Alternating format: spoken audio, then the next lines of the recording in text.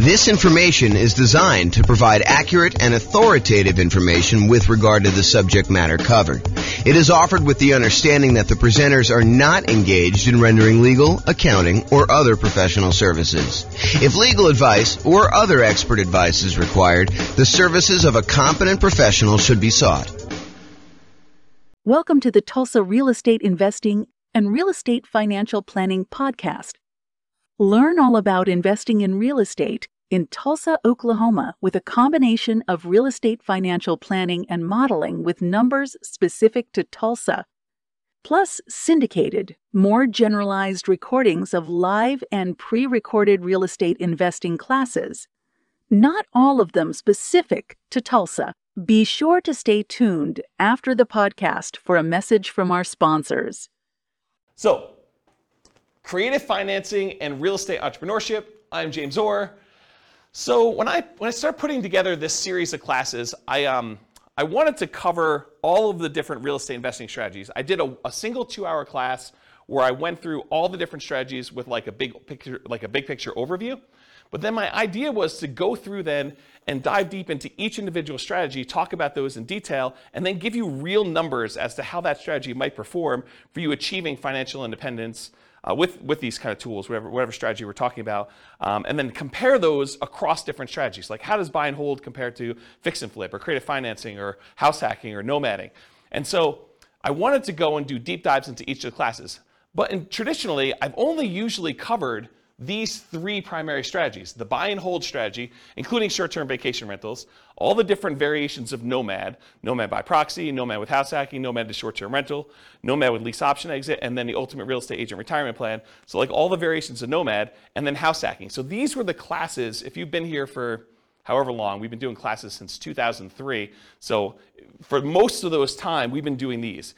It's been really exceptional for us to go do classes on these other strategies. So tonight's a kind of odd class in a lot of ways because I don't typically teach creative financing. I've done a lot of creative financing, not recently, but I've done a lot of creative financing, especially early on in my career. And then like quick turning, flipping properties, BRRRR, wholesaling, options, option auctions, tax liens, and partnerships. So these are sort of like the secondary tier of class topics that I don't frequently teach, although in some cases I've got good experience in those, and especially with the modeling we do, I think you'll learn some stuff that you've never seen before. So these are sort of like the secondary ones, and so you're getting what I would consider like a secondary topic tonight. I think it's super interesting and probably a primary topic for a lot of folks, but not what we typically would cover in the class series. And then there's some stuff that we're just not going to cover, like real estate investment trusts. Go talk to a stockbroker. And then things like probate, short sales, foreclosures, and pre-foreclosures, those are really part of other strategies. They're not their own strategy by themselves. Like, someone who's in pre-foreclosure, they could be a good candidate for you coming in and buying the property creatively, but it's not big enough to be its own like 2-hour class, as an example. So that's sort of like the real estate investing strategies and what we've done. If you've noticed though, we've already covered a 2-hour version of buy and hold. We've covered a 2-hour version of nomad, a 2-hour version of house hacking. We're doing creative financing tonight. We did a 2-hour class on quick turning, flipping properties. We did a 2-hour class on the BRRRR strategy. I'm going to do wholesaling, options and option auction, tax liens, tax deeds, and then partnerships is next week. So you'll see that we're going through the whole kind of like pattern, the whole, whatever you call it. Oh, I don't know, the whole thing, whatever it means there. Any questions on this? All right, cool. All right. So I'm going to take some time to go over all the different types of creative financing and make sure that you got that. Did you guys all get handouts? If you haven't been to one of the like class where we've done these models before, there's some handouts for you. If you've been already and you don't mind, because some of them I don't know if I printed enough, but if you email me afterward, I'll give you a copy. But if you just do the one there, it's like a handout that goes over all the different strategies, and then a kind of like a strategy profile for filling out the strategy tonight, and then one for the loans, kind of goes over the different loans. So if you don't have those, make sure you get them. You guys should have copies, right? Yeah, they're the same as last time. They're not any different. They're all the same. Okay, so let's do creative financing. I'm just going to walk through all these different ones. And if you haven't been to a live class before, I'm really informal. So if you've got questions, please interrupt, and I'll be sure to answer any questions you have. If you need extra copies, go ahead and take them while I have them, if you need them, or if you need someplace to take notes. Okay, so creative financing. So let's start with owner financing. So owner financing is when the seller of the property, the owner of the property, acts like the bank. they are willing to accept monthly payments or yearly payments or quarterly payments, whatever you guys decide to negotiate. But most of the time, it's going to be monthly payments. They'll accept monthly payments for you to acquire the property. There'll usually be a mortgage or deed of trust on the property, and you'll make payments to them based on your agreement, your loan agreement with them. And then once you've paid off the property in full, they will release their lien on the property, and you will be the complete owner. So you go to them, and instead of having to go to a bank separately and get financing, you ask the seller to carry back the financing. So you say, listen, Mr. Seller, I want you to sell me your property for $400,000, and I may or may not give you a down payment. You negotiate all that, and you may or may not look at my credit score, which is also negotiated, but then you make payments to them based on whatever interest rate you negotiate and whatever term of the loan you negotiate. So that's what owner financing is. Does anyone have questions on owner financing? It's a pretty straightforward one. Yeah? Does the seller have to have the loan paid off to offer that to the new buyer? That's a really good question. So the question was for the microphone, does the seller need to have their loan paid off in order to be able to offer owner financing? And so for the formal definition of what I call owner financing, yes. Otherwise, you'd be in what I call the wrap financing column here. So if you have wrap financing, then that would be where the seller has an existing underlying loan on it, and then they're wrapping that loan and accepting payments from you for a larger amount, and then they're using part of the payment that you make to them to pay the underlying loan that still exists on there. So my definition of owner financing is it has to be free and clear. My definition with wrap financing is you can get a seller to offer some type of seller financing, but they can wrap the underlying loan there. Or if the seller has the ability, they could pay off that underlying loan completely. Then the property would be free and clear, and then they could offer regular owner financing to you. Okay. Does that make sense? Yep. Okay. So going on to the next one, which is wrap financing. Wrap financing is when the seller has an existing loan on the property, and then they're going to willing to sell the property to you, and they're going to say, look, I owe $50,000 on a $400,000 property, but I will finance the full $400,000. I will collect a payment from you based on a certain interest rate and a certain time period for the $400,000 loan. But part of that payment you're going to make to me, I'm going to use that to pay that $50,000 loan that I still have on the property. So part of the payment goes to the seller, part of the payment goes to that underlying financing. At least you hope it does, because if they don't, that underlying loan could technically foreclose, and you could be kind of SOL. Okay? So wrap financing is when the seller has an existing loan, but then they otherwise wrap it. Now here's another interesting thing. Around here, we're going to talk about what subject to here is, and why don't I just talk about subject to here next. But subject to in Colorado, they want us to do those as wrap financing. They don't want us to do straight up subject to. They don't want the seller to just deed you the property and have no recourse if you don't make the payments. So they would prefer that you have the seller go wrap the loan so that if you don't make the payments, the seller can foreclose and get the property back on the thing. And you'll want to go talk to an attorney. We're going to have a slide up here in a little bit where it talks about going to talk to an attorney to make sure that you have the right paperwork and that you're structuring it right in your area. Because it's not enough for you to say, James told me this is how we need to do it, so that's how I'm going to do it. You really do need to go get advice from an attorney and make sure you structure this right. It's one of the costs for you to do creative financing. You need to go consult with an attorney and get everything set up correctly one time. And then if you decide you want to hire them for each deal, you can do that. If you think you know enough after you've talked to the attorney, when you got all your paperwork done right the first time, then you can decide to just do that yourself. That's up to you. All right, so let's skip down here to subject to, because I sort of told you that you need to do wrap financing instead of straight up subject to. So what is subject to? Subject to is buying a property where you agree to make existing payments on the underlying loan. So imagine you had a seller who was married, him and his spouse owned a property, and she decided to run off with the plumber. And so she left him. And he's like, look, I can't live in this house anymore. I can't afford to make the monthly payments. I'm going to move back in with my parents, try to recover emotionally and financially from this devastating event with my wife leaving with the plumber. I don't want this house anymore. I'm just going to let it go to foreclosure. And so you say, well, wait a minute, Mr. Seller. Instead of you ruining your credit and letting it go to foreclosure, why don't I come in and I'll just start making payments on your existing loan? And because you're disappearing to Florida, and I don't know where you're going to be, I mean, for all I know, you could totally go to South America or wherever and just disappear completely. I don't want to have this thing lying out here where I'm renting it from you. Why don't you deed me the property now, and I will make payments on your underlying loan, and I'll own the property, but the loan will remain in your name, and so you won't have a foreclosure on your record. You won't be late on this loan because I'll make payments on it, and everyone will be happy. And the seller says to you, if you give me $2,000 to help get me to Florida, you got a deal. And so now you bought the property subject to the existing financing. So you bought the property and you start making payments on that underlying loan. Does that make sense? That's what subject to is. It's buying a property and agreeing to make payments on the underlying loan. Did I go, if I'm the buyer here, did I go to the bank and get permission from the bank to make payments on that loan? I did not, okay? And most loans, I would say 99.9% of all the loans being made today have what's called a due on sale or due on transfer clause in them. And what that due on sale or due on transfer clause says is that if the seller transfers ownership of the property, that the lender has the right, does not have the obligation, but they can, at their option, decide to accelerate the loan so that the entire loan is due and payable. And if you're unwilling or unable to pay the entire loan off, then they can foreclose on it and get ownership of the property back if the seller transfers ownership and does not pay off the underlying loan. So there is some risk to buying a property subject to. Now, do all banks, as soon as they find out that the loan is transferred, do they all go and say, we want the full thing paid in full and do that? Nope. They don't. But could they? Yes, they can. And in fact, I usually do this just to make my point, and you guys can't say, James never told me that a lender can call the loan due. So for, I don't know, 15, 20 years now almost, I've been teaching class since 2003, so what is that, almost 20 years?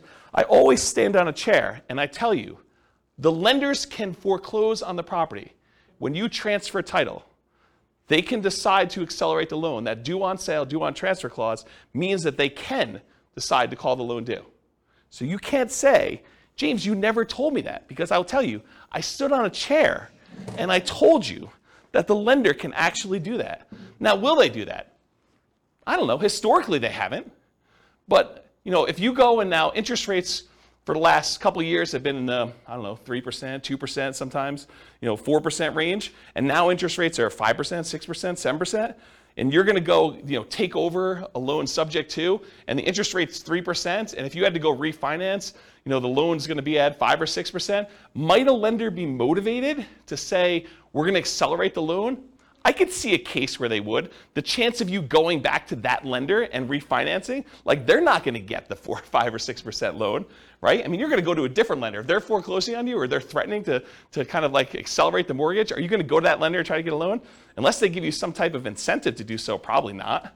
So they're not really probably going to directly benefit, but what if they had some motivation? What if they, thought for some reason getting this loan off their books was a benefit to them, and they were looking for a reason to get it off the books? Could they go and do that?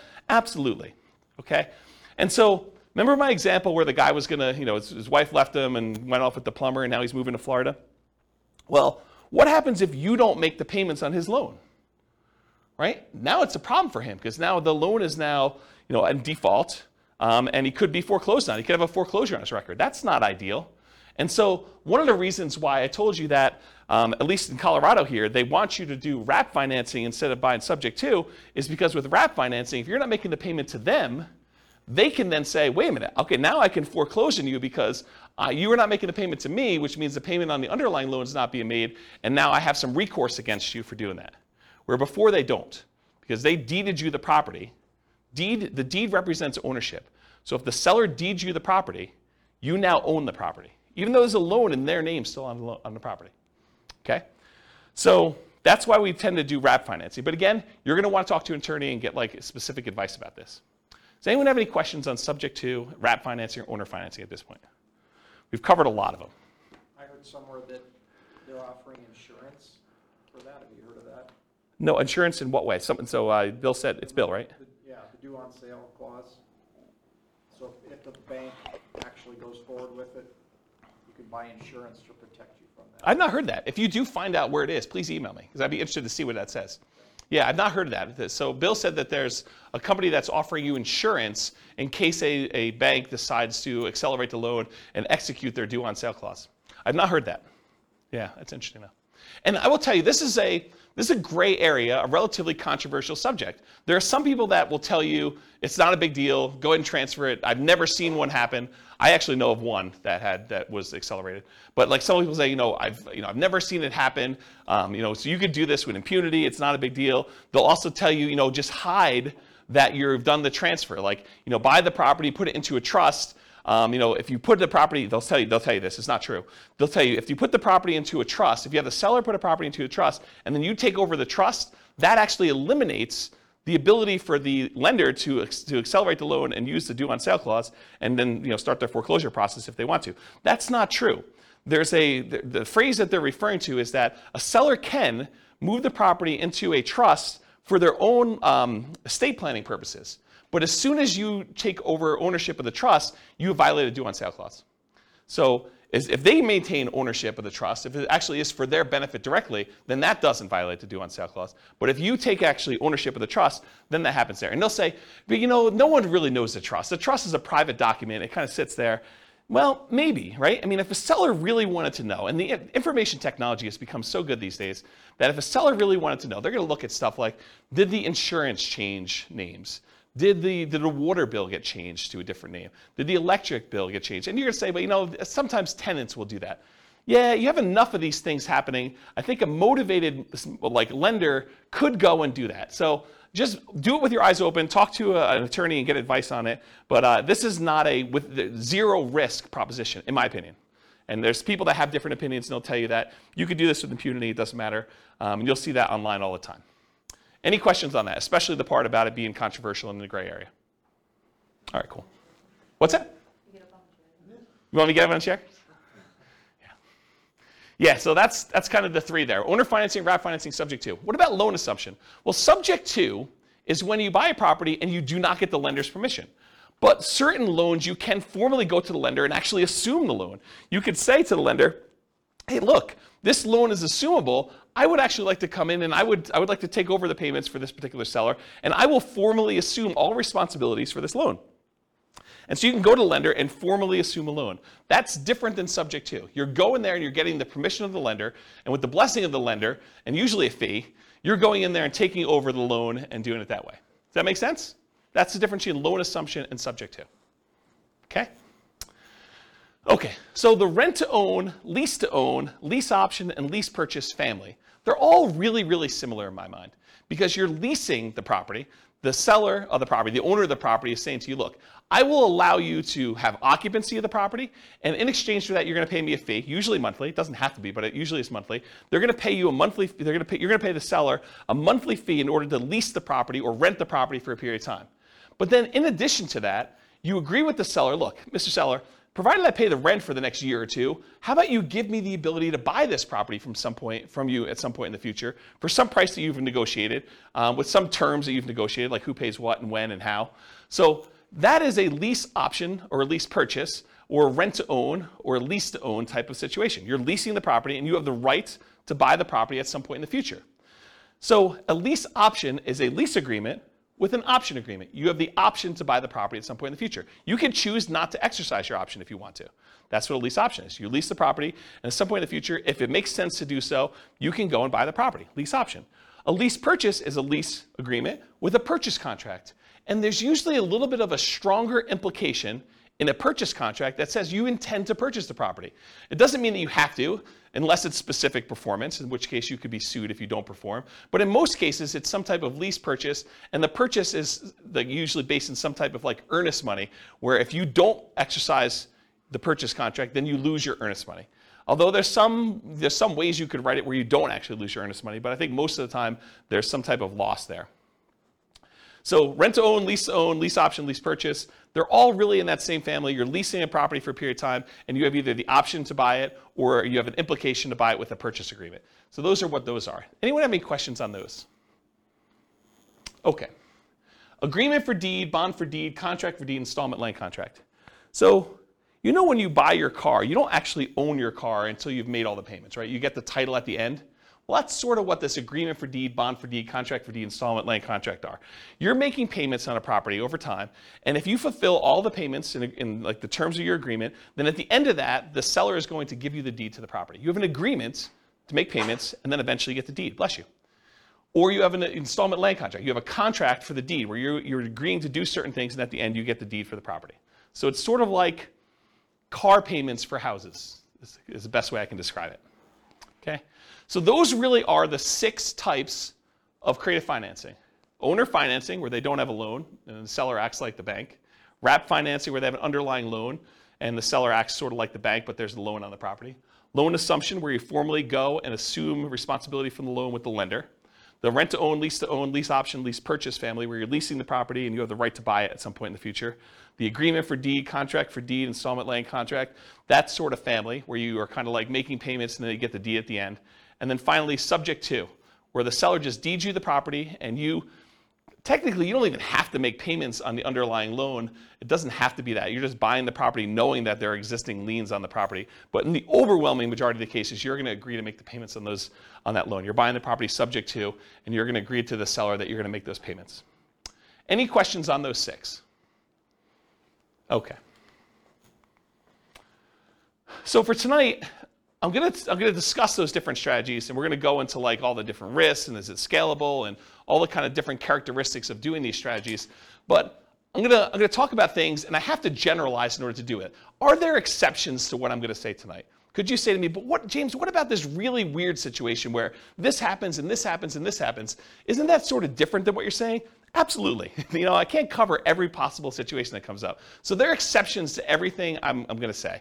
And I've tried to be comprehensive and include everything I can, but it's not possible to do that. There are exceptions to everything. So you can find a deal or structure a deal to make choices that are not in line with what I've defined here. And beware, just because you don't think there's a chance that X can happen, it doesn't mean that it won't happen. This is designed, in my opinion, to be a starting point discussion to help you make better investing decisions on your own with additional knowledge. This is not like the end of your education. And at a minimum, in my opinion, in order to do any creative financing deals, you should budget talking to an attorney in your marketplace who like specializes in doing creative financing to make sure you're doing it right in your marketplace. You should not say, James told me this, therefore it is 100% correct in my marketplace. Okay? Do your own research. All right, so creative financing variations. So if you have your handout with you, the one that has like all the different creative financing things on here, you'll notice at the very top is a quote. It says, what's a strategy? A strategy is a unique combination of entry, holding period, and exit. So how you get into a deal, the period of time or how you hold the property, and then how you get out of a deal, okay? So entries can be any number of the creative financing options. You could buy a property using lease option, you could buy it using subject to, you could buy it using wrap financing, you could buy it with owner financing. Those are all examples. A holding period can be dictated by the type of financing you do. If you have a lease option on a property and your lease is 2 years long and your option agreement is 2 years long, you're not holding it forever. You have a 2-year period. So the type of acquisition financing, the type of entry you use can dictate exactly how long your holding period is. And the exit is not usually hold forever with all the creative financing. It's really, really rare. The exceptions are probably loan assumption, maybe the agreement for deed family, and owner financing, where those could be hold forever if that's what your agreement with the seller says. If the seller expects to get payments from you for 30 years with owner financing, then maybe it is hold forever. But the majority of these other creative financing strategies, lease option, lease purchase, subject to, wrap financing, in most cases, you're not holding those forever. Those are like short-term holding periods. And by short-term, I mean a few years, 5 years or so is kind of like the limit for those. Can you hold them longer? Sure. But I think the longer you hold them, the more risk exposure you have for these properties. And maybe I'm thinking about this wrong. And some people would probably argue I am thinking about it wrong because they would argue, hey, look, if they haven't done a due on sale or due on transfer clause acceleration for the 5 years, then they're probably not going to do it at all. But I don't know. I don't like having all these different loans out there and having the ability to have them call due at any given time. That's just not a strategy that I'd want to do. So exit is not usually hold forever. Also, lease option exits for many creative financing is what people will use. So they'll go buy a property using one of the creative strategies, and then they'll immediately turn around and offer it on a lease,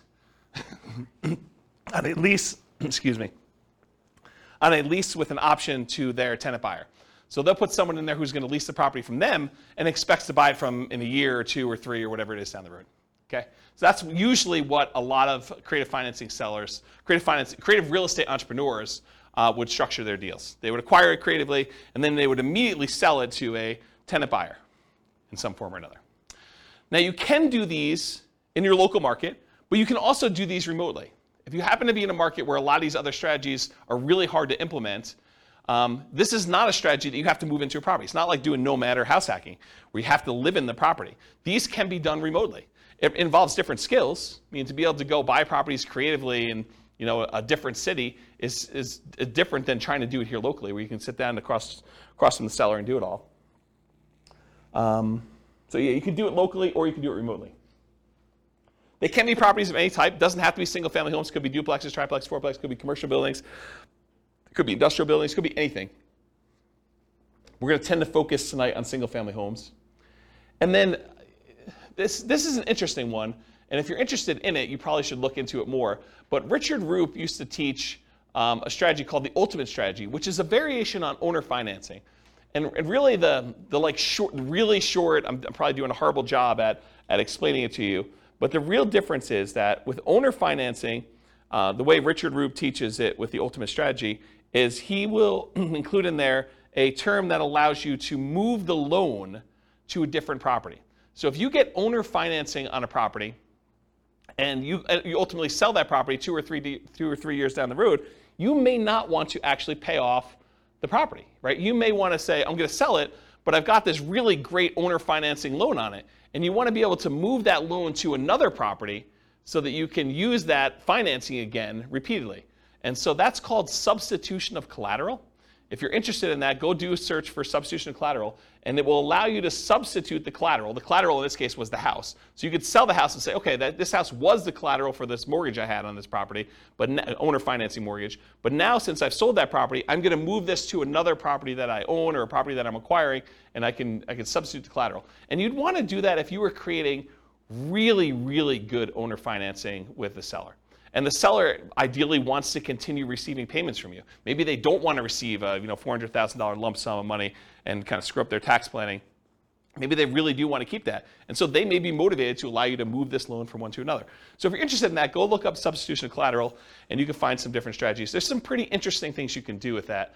Another source of this idea of substitution collateral, I'm not sure if they're even selling them anymore, but it was a guy named Mike Summey. I think it's Summey, S-U-M-M-E-Y, I believe, Mike Summey. And he wrote, along with Roger Dawson, he did a series of books called The Weekend Millionaire Real Estate Investor.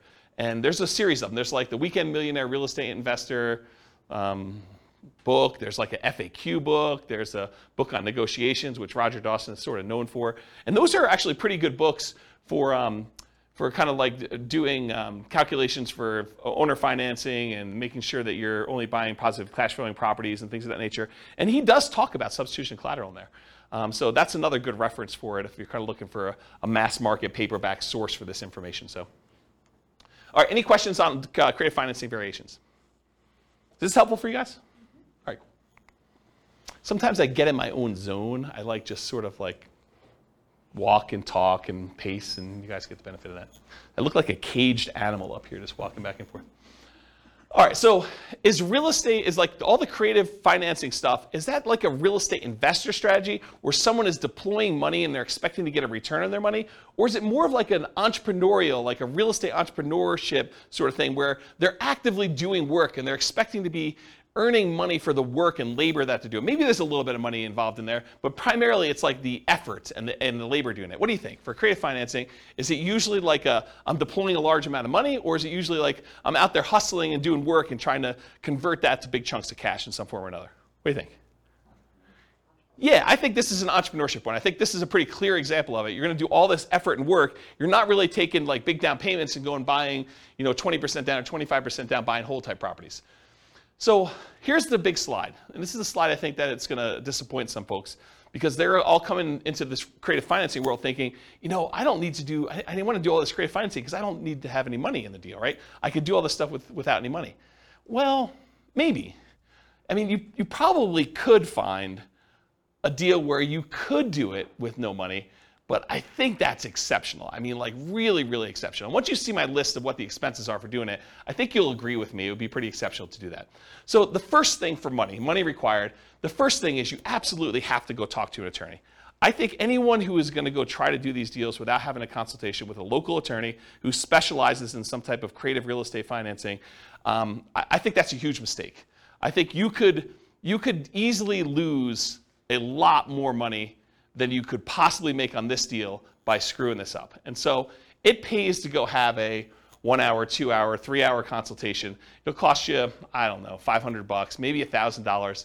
But if you think about it in terms of being able to acquire deals creatively now, I think that's a worthwhile expense to do that. So number one, you need to have a consultation with a local attorney to get the correct paperwork and advice on how to structure these deals. Because if you hadn't come to this class or listened to this episode on the podcast later, you would think to yourself, oh, I'll just buy subject to. I don't know about this whole wrap financing thing. I didn't realize that was going to be a big issue. And it's not an issue until it is, right? It's not an issue until something happens where now the seller feels like you screwed them and they go and they talk to the Division of Securities or what do they call the people that are looking out for the consumer's welfare in like the state? Anyone know what that division is? It's like the Consumer Protection Department or something. I don't know what they call it. But if they go complain that you're doing this kind of weird stuff and a kind of government agency with unlimited resources and trying to make a lesson of you, I don't know. I'm not sure I'd want to be on the other side of that. So I think you want to go talk to an attorney, make sure you structure this correctly, get the right paperwork for your city, make sure you're doing it right. So that's money required. And I think if you're doing your first deal, I think you could structure this in a way where that becomes almost a cost of doing the deal, right? You can come to an agreement in kind of spirit with the seller and say, look, seller, so once we come to an agreement on paper, I'm going to go meet with the attorney and have the attorney draft this up the way it's supposed to be with legal paperwork. And that sort of becomes part of your acquisition for the property on that first one. You don't have to do it ahead of time, although I probably would. I'd rather spend the money up front and know exactly what I'm doing rather than wait till the last minute and try to structure it that way. Okay, so money required, consultation with local attorney to get correct paperwork and advice. The next thing is, how do you find these deals? We're going to talk tonight, I have a few slides on marketing. We're going to talk tonight about lazy marketing versus poor marketing. Lazy marketing is where you're willing to spend money in order to get deals flowing to you. That's lazy marketing. Poor marketing is where you're willing to put in effort, time, in order to have deals that you go out there and find. Okay, and I have a couple slides with examples and I'll go into that. But if you're not going to do all poor marketing, which you're going to get tired of doing this if you've never done this before to go try to find deals using the poor strategies, it's very, very labor intensive and I don't think it's very much fun personally. But I think eventually you want to get to the point where you're doing lazy marketing, you're putting out marketing, spending money to do things and having deals flow to you.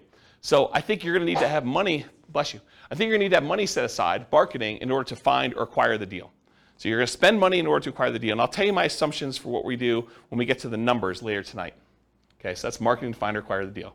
In addition to that, you're going to need some type of money to capture the deal.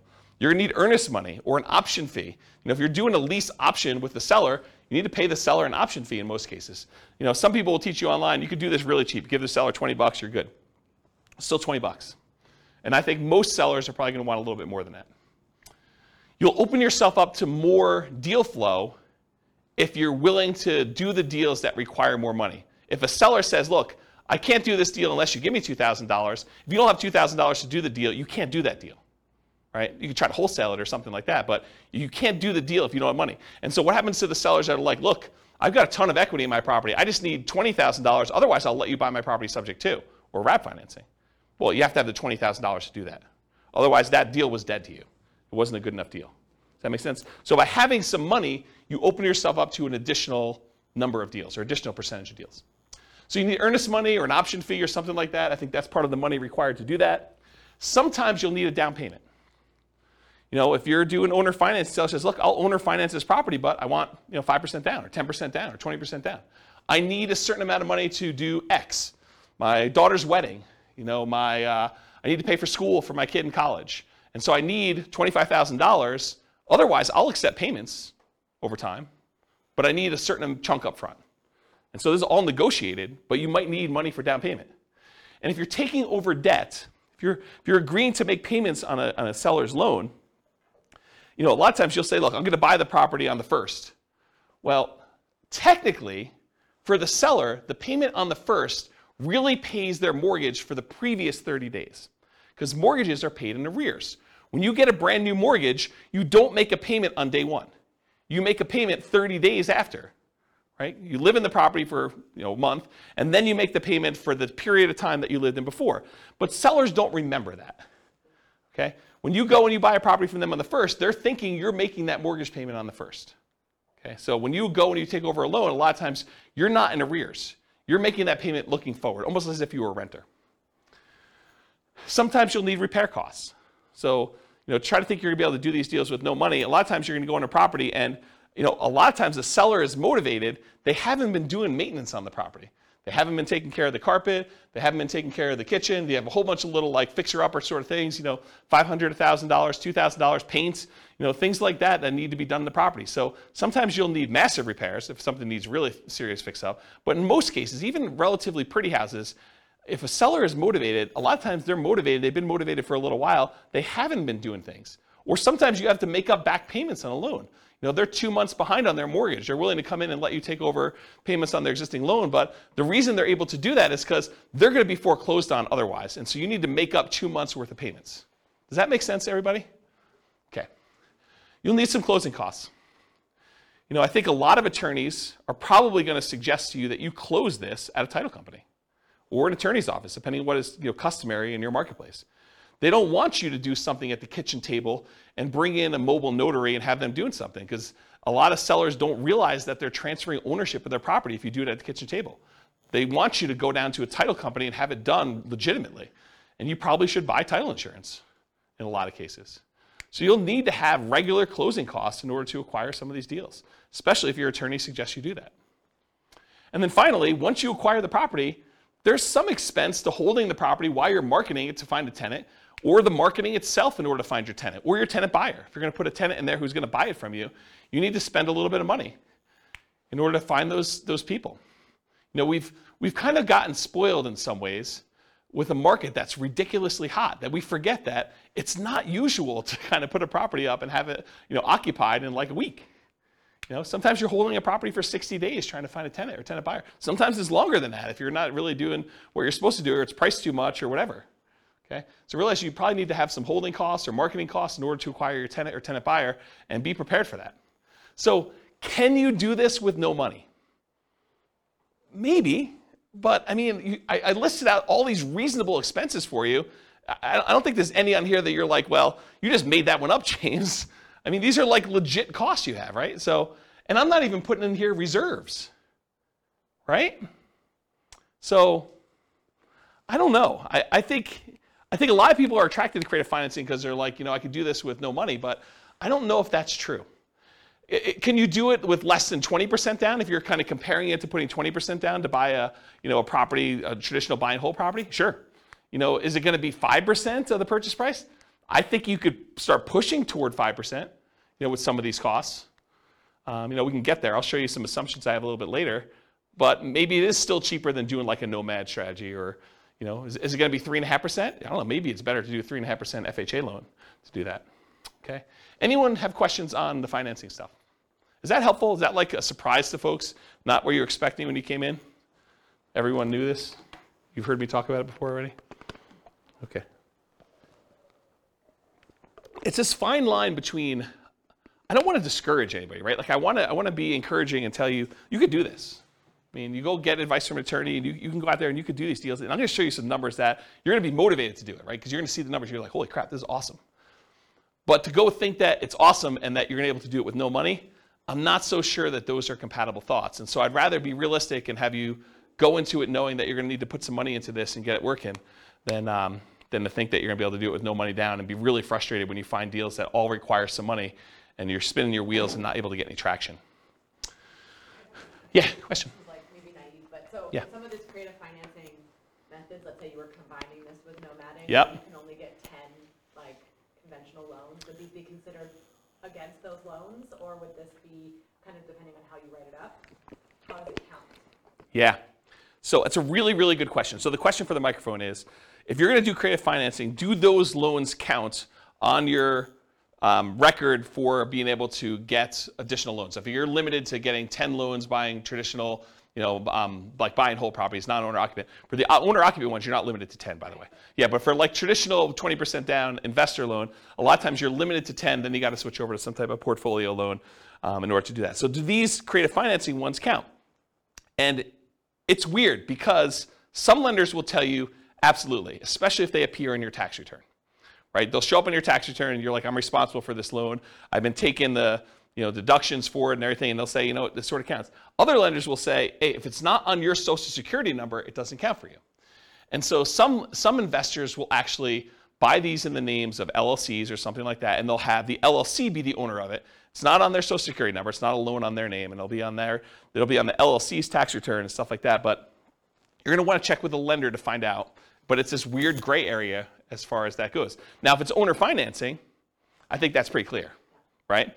If it's owner financing and it's in your name, I think that's pretty clear. If you're buying something like subject to, that starts getting a little bit weirder to do it. But one of the great things about structuring these is it doesn't have to be you individually that's buying the properties. It could be an LLC or your IRA or your 401k or something like that in order to be able to acquire these properties. And then you're sort of in this area where do those count or not for stuff, yeah. So I wish I could answer you directly and tell you definitively, yes, it's like this, but I think it's going to be how a lender looks at it. And I've seen lenders do weird things with commercial loans too, where they will not count commercial loans against you, and then other ones will want to. So it may be just that particular underwriter, and yeah. If there's a lender listening to this, please reach out and let me know what the thoughts are, because I don't know the answer to that, and I'm not a lender. Does that not answer your question appropriately? Yeah. Okay. Okay, good. Any other questions about the money? All right, cool. All right, so these are the 3 slides on marketing. I'm going to do an entire separate 2-hour class on motivated seller marketing, how to find off-market deals. But this is what you get tonight. So motivated sellers for lazy and poor folks. So lazy methods: more money than time. It's easier to scale up in size. You can decide to spend 3 times as much marketing. You've scaled it 3 times. It's hard to work 3 times as much when you're already working full time. You sift and sort for great deals. So you have all this marketing out there. It's bringing deals in using some type of paid marketing methodology where you have deals coming in, and then you sift and sort based on the deals coming in. There have been times when I probably stupidly overspent on marketing and had more deals coming in than I could possibly handle. And there were more people I could even call back. I was like so busy that people were calling in, I wasn't calling people back. And I told my assistant at the time, I'm like, look, I'm only going to call back people that call twice. So my sifting criteria was if they didn't call twice, I'm not calling them back. That was like my criteria for calling people back. And then I for a very brief period of time, because this all went out at the same time and I was just really swamped and overwhelmed, I would start just doing like lowball offers on the phone as a pre-screening call, which is not what you want to do. But I basically say, look, if you want to sell me your property, these are the metrics I'm using to analyze your deal. Are you interested in that? And if they said yes, great, going out and buying that house, right? But I don't recommend doing that. I don't think it's a good idea. But you can, if you decide to put out enough marketing where you're coming in, you're sifting and sorting for great deals by doing it that way. Poor methods, so that was lazy methods. Poor methods: more time than money and willing to invest the time to find motivated sellers. They tend to be time-intensive type activities, therefore harder to scale. And you tend to want to work or overwork every lead, which leads you to try to make non-deals or bad deals into deals. So the tendency when you're doing the poor marketing is you're putting out so much effort, so much manual labor, that a seller who is motivated calls you and you do everything you can to try to make this deal work, even though it's just not a deal. And I think that's the tendency when you have limited deal flow and you get frustrated because you're like, I've only had this one call in the last 2 months. I've been putting in effort every day, doing 10 hours a day of door knocking or cold calling or replying to ads of people that are for sale by owners or whatever you're doing that's kind of like these poor marketing methods.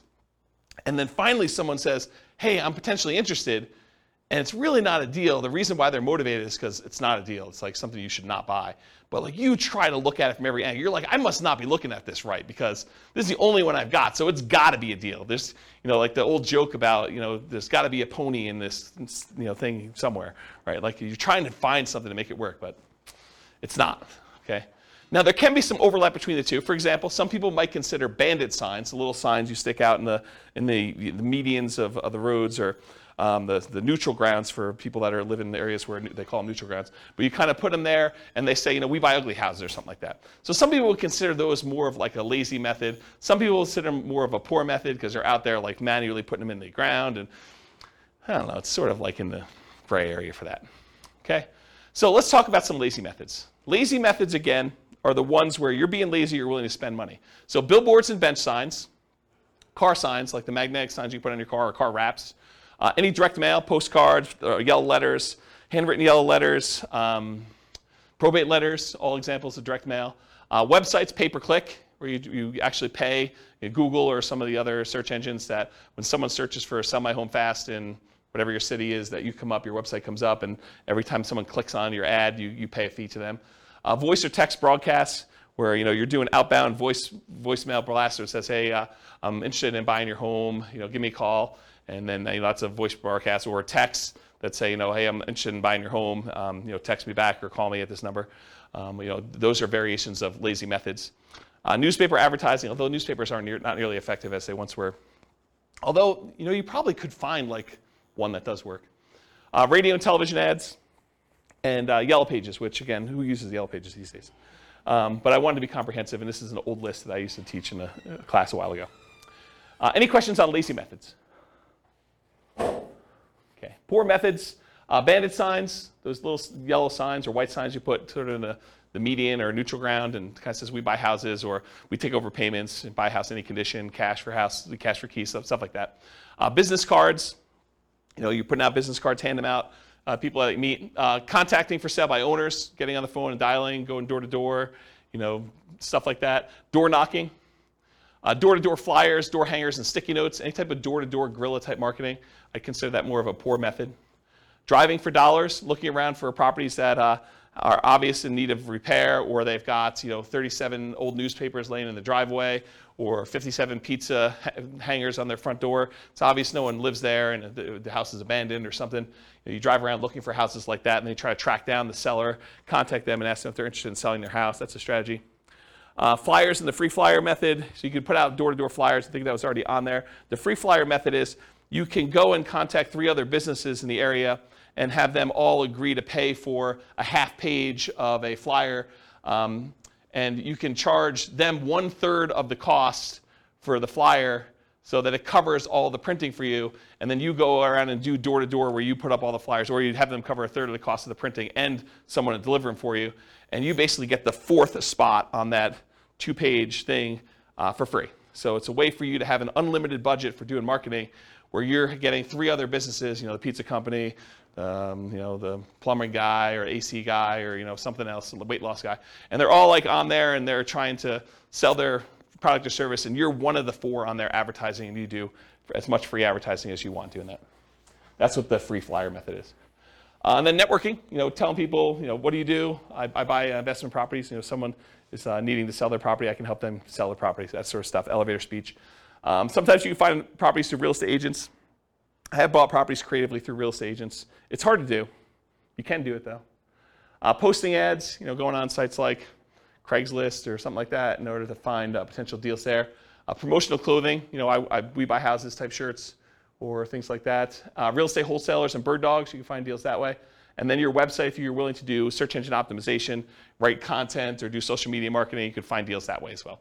So those are all like more the poor methods where you're putting in more labor in order to find deals. Does that make sense? You guys understand the difference between lazy methods and poor methods and why I differentiate them and kind of how they work and scalability and stuff? Good? Cool. Credit required. So do you need credit in order to buy properties creatively? Strict question. Because you have to negotiate with sellers. So really, it's not automatic that the seller is not going to want to check your credit. I think that a lot of sellers, especially sellers who are motivated, are not going to need to check your credit. But I think that there are some sellers who are not motivated and they own their property free and clear, and they may be a good candidate for owner financing, who may say, yeah, I'm willing to owner financing for you. How's your credit score? And you tell them it's good. You want to check my credit? And they're like, yes, I do. It's a requirement for me to do owner financing with you, and they're going to want to check your credit, and so that becomes a requirement. So if you don't have good credit, you can't do those deals. Or bring in a partner. That was a pause for a drink. So transactions tend to be negotiated with the seller, so credit required is often a negotiation between you and the seller. There is a greater chance of finding options that do not require you to have personal credit with creative financing directly with a seller, especially if you're helping a seller solve a problem, if they're motivated in some form and they've got an issue that you can solve. Okay? This also opens up that since you don't need your personal credit to do it, you can buy in the name of an LLC or company if you want to structure things that way, or trust, or your IRA or your 401k, which we'll get to here in a second. Any questions on credit required? Cool.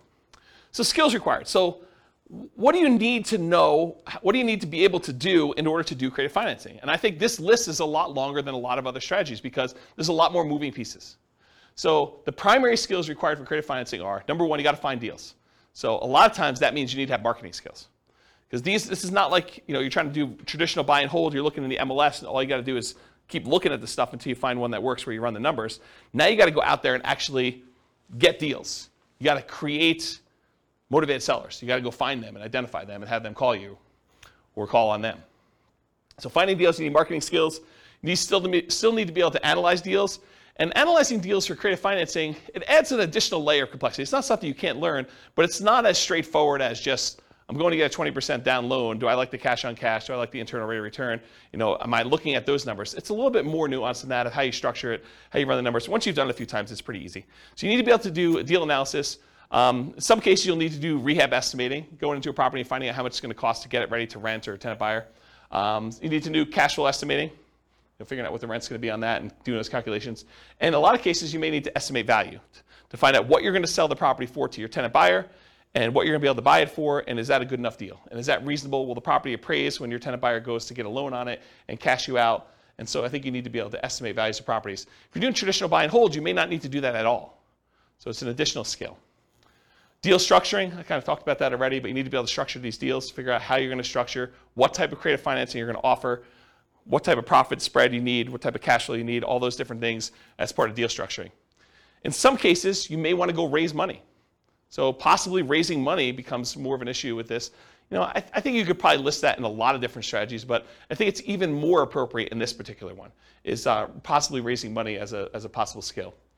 And then selling or filling the property, either selling it outright or putting a tenant buyer in the property or putting a tenant in the property or doing a short-term rental. Whatever you decide to do as your exit strategy, you need to be able to do that part of that skill too, or managing someone who's willing to do that. Property management, while the tenant or the tenant buyer is in the property, you need to be able to do that skill. And it can vary. The skill is either you doing it yourself and all the skills needed to do that, or hiring somebody else like a property manager and then being able to manage the property manager to do that. The rehab itself, you might be doing the work yourself, you might be managing subcontractors, you might be managing a GC, general contractor. So you'll need those skills too. And then this is it's deceptive, right? But I think this is a sales job. Being able to go out and, quote, sell the seller on why your solution is a good solution for them and talk to them about the pros and cons and the benefits of doing that and how it's structured. And that's sales skills. So you need to be able to go sell the seller. So it's a sales job to do this. And then, of course, once you get the property, selling it to the tenant or the tenant buyer, I think that's a sales job as well. So despite what a lot of folks think, this is a sales job. And then you need to do all these other skills on top of that. Okay. Any questions on skills required for doing creative financing? Nothing? I got no questions. I would just recommend, if you're marketing, you're reaching out to sellers to have a good CRM. That's a big thing about managing your contacts, when you contact them, how often you contact them. You can also figure out your KPIs. Basically, you figure out how much it costs to get a deal in the contract. So those are some pretty important things. It's Taylor? Yeah. So Taylor just said, for the microphone, because it's hard to pick up on the mic, Taylor just said if you're going to be contacting sellers, it's important to have a CRM, customer relationship management software, that keeps track of who you called, what you said, information about them, the situation, last time you called them, things of that nature. And then you could go and start looking at key performance indicators, what he called KPIs, in order to determine what your cost is to generate a lead, what your cost is to close on a deal, what your cost is to put a tenant buyer in the property, and all those things of those nature. I don't know if I'll cover it in the marketing class, but I do have a class I taught before, and I have a spreadsheet that allows you to analyze the entire profitability of the entire business model for doing off-market deals, where we talk about all the different steps, the stages of acquiring properties, how much time and how much money you spent in each stage, and then on the output side, like what the profit was on that deal and how much time and everything was spent in those things too. And you can go ahead and change the inputs of all the different marketing you have, and it will trickle out and do it'll do calculations to show if you go and spend $2,000 on postcards instead of $1,000, how that kind of impacts the number of calls you make and the number of credibility packs you send out and the number of motivated seller presentations you've made and follow-up calls and closings and then all that, how many deals you end up with. And so it does all those calculations for you and it shows you your overall profitability. And if you haven't done that before and you're really going to do this business model, I would strongly recommend it because it kind of gives you some insight into how to do it. So thanks, Taylor. Any questions on skills? Cool. Stability. So I went and looked up his name, Shane Parrish from Farnham Street. After like 4 classes not knowing his name, I feel embarrassed, but so I went and looked up his name. So he wrote a blog post, and he talked about this idea of things that are actively or passively stable. And the examples he used in the blog post was a boat. A boat, if you're on a boat and you don't do anything, you're not going to drown, right? The boat's just going to kind of bob up and down. So that is passively stable. It's stable. You don't have to be actively doing anything to remain stable there. But a jet fighter is actively stable. If you don't take your hands off the controls, you don't do anything in jet fighter, you're going to crash, you're going to die. Right? And so the idea is that are things actively stable or passively stable? And real estate in general, I think, is actively stable. If you don't do anything to your properties, if you don't like pay any bills or anything like that, you don't pay your taxes, you're going to lose the property. They're eventually going to take over the property from you for a non-payment of property taxes. But on the spectrum, though, there's like certain strategies that are more actively stable than others. And so I think creative financing is a very active type of strategy where you have to be doing things with the properties, otherwise you're going to get a lot of trouble. So some strategies are more active than others. For example, subject to, lease options, lease purchases are more active, in my opinion, than owner financing kind of stuff. In both cases, you have to do stuff, but I think there's a lot more activity with subject to, lease options, lease purchases as examples of that. And then the traditional examples I've used in other classes to kind of describe this is amortizing mortgages versus balloons and interest-only loans. An amortizing mortgage, if you just make the payments for the 30 years or 15 years or whatever it is, the mortgage will eventually pay off. With a balloon or an interest-only loan, if you don't do something when that balloon comes due, there's a problem. You're going to have a real issue with that. So I think on the scale of those, one of them is much more active than the other. And then like buy and hold versus flips or lease options or BRRRR, buy and hold I think is less active. They're both active, but less active than doing a flip or doing a lease option or doing a BRRRR. Okay, any questions on stability? Cool. Scalability. So how scalable is creative financing? At first blush, you may think to yourself, hey, with relatively small amount into the deal, I could do an unlimited number of these. It's infinitely scalable. I'm not limited to do 10 loans. Maybe, right? I think one of the issues with scalability with creative financing is deal flow. Are you able to find enough deals to make this work? Maybe, maybe not, okay? And to a lesser degree, the down payments and reserves you need in order to do these deals. That's going to become a big factor when I run numbers here in a little bit. You're going to see that if we actually reduce the amount we need in reserves, we do a lot more deals. So you can do that. So spending enough time on marketing to find these unusual deals, finding enough quality deals, because not all of them are deals, having down payments, reserves, money for repairs will mean more possible deals. So the more you have access to resources, the more deals you might get that you could possibly do. Otherwise, you may have to wholesale them or abandon them. And so from that perspective, it's harder to scale, slower acquisition speed. But it can be done with relatively small amount of capital that can usually be reused after each deal. It's usually delayed, but you buy a property, 4 years later, the tenant buyer cashes you out, you get all your money back, now you're really flush, you can go do more deals. Certain exit strategies like lease options may help provide some replenishment of cash, option fees from tenant buyers as an example in the short term. So what I mean by that is a lot of times when you buy a property, you put all the money in to acquire the deal, the marketing, the closing costs, your holding costs, your reserves, whatever it is, and then you go out and you find a tenant buyer. When you find your tenant buyer, a lot of times your tenant buyer is going to give you an option fee themselves. They're a tenant buyer, so they're a tenant wanting to lease option the property from you. So they may give you $500, $1,000, $5,000, $10,000, $20,000, $30,000, whatever it is that you negotiate with them in order to have the option to be able to buy the property. And that usually does get applied toward them purchasing it, but it's money you can use right away. Right? So it's money that you can actually get a refund or rebate, and sometimes even more than you used to acquire the deal, but I would think that that would be exceptional, that don't rely on that as a rule. But you might get some money back right away in order to fund your business going forward. Make sense? Okay. Let's see. Since it requires a lot of manual labor, it's typically not considered a scaling wealth building strategy directly. A lot of creative financing and real estate entrepreneurship is a sales job. I mean, you got to go out there and you got to sell the seller. You got to put in effort and time and do that. Many will use profits from creative financing and real estate entrepreneurship to then acquire other assets like stocks or bonds or REITs or flips or rental properties or whatever it is to then scale up. So they kind of use this as a growth funding strategy in order to be able to do other things that scale a little bit more easily and allow you to do less active work. Any questions on scalability? Cool. Risk exposure. I think this is going to surprise a lot of folks as well. So overall, I would categorize creative financing as a high risk rating. High risk. Why? Because I think it has all the risks of a lot of other strategies, plus some additional ones you don't have elsewhere. So for example, because we're putting so little in the deal, we have amplified returns. If you're positive and the returns are going well, those are amplified in a positive direction. Those are good. But because they're amplified, if it goes against you, it's amplified negatively. You could put $3,000 into a deal and lose $10,000. Okay, so it's amplified both ways. And that's from putting small down payments into the deals. There's also an increased likelihood of negative cash flow. Whenever you put a small amount down or you take over debt in a property where the original seller had very little down in the deal, you have an increased chance of having negative cash flow on a property. And so we like to refer to these as deferred down payments. If you had put 20% down or 25% down, they would be positive cash flow and you wouldn't have negative cash flow. But since the original owner only put 5% down and a year later they're selling it to you and now you're taking over the debt, maybe they really only have 5% equity. So it's like you put 5% down.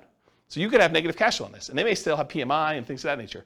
So whenever you have small or no down payments, a lot of times you're going to have negative cash flow. There's also a limited selection of the deals that come across your desk.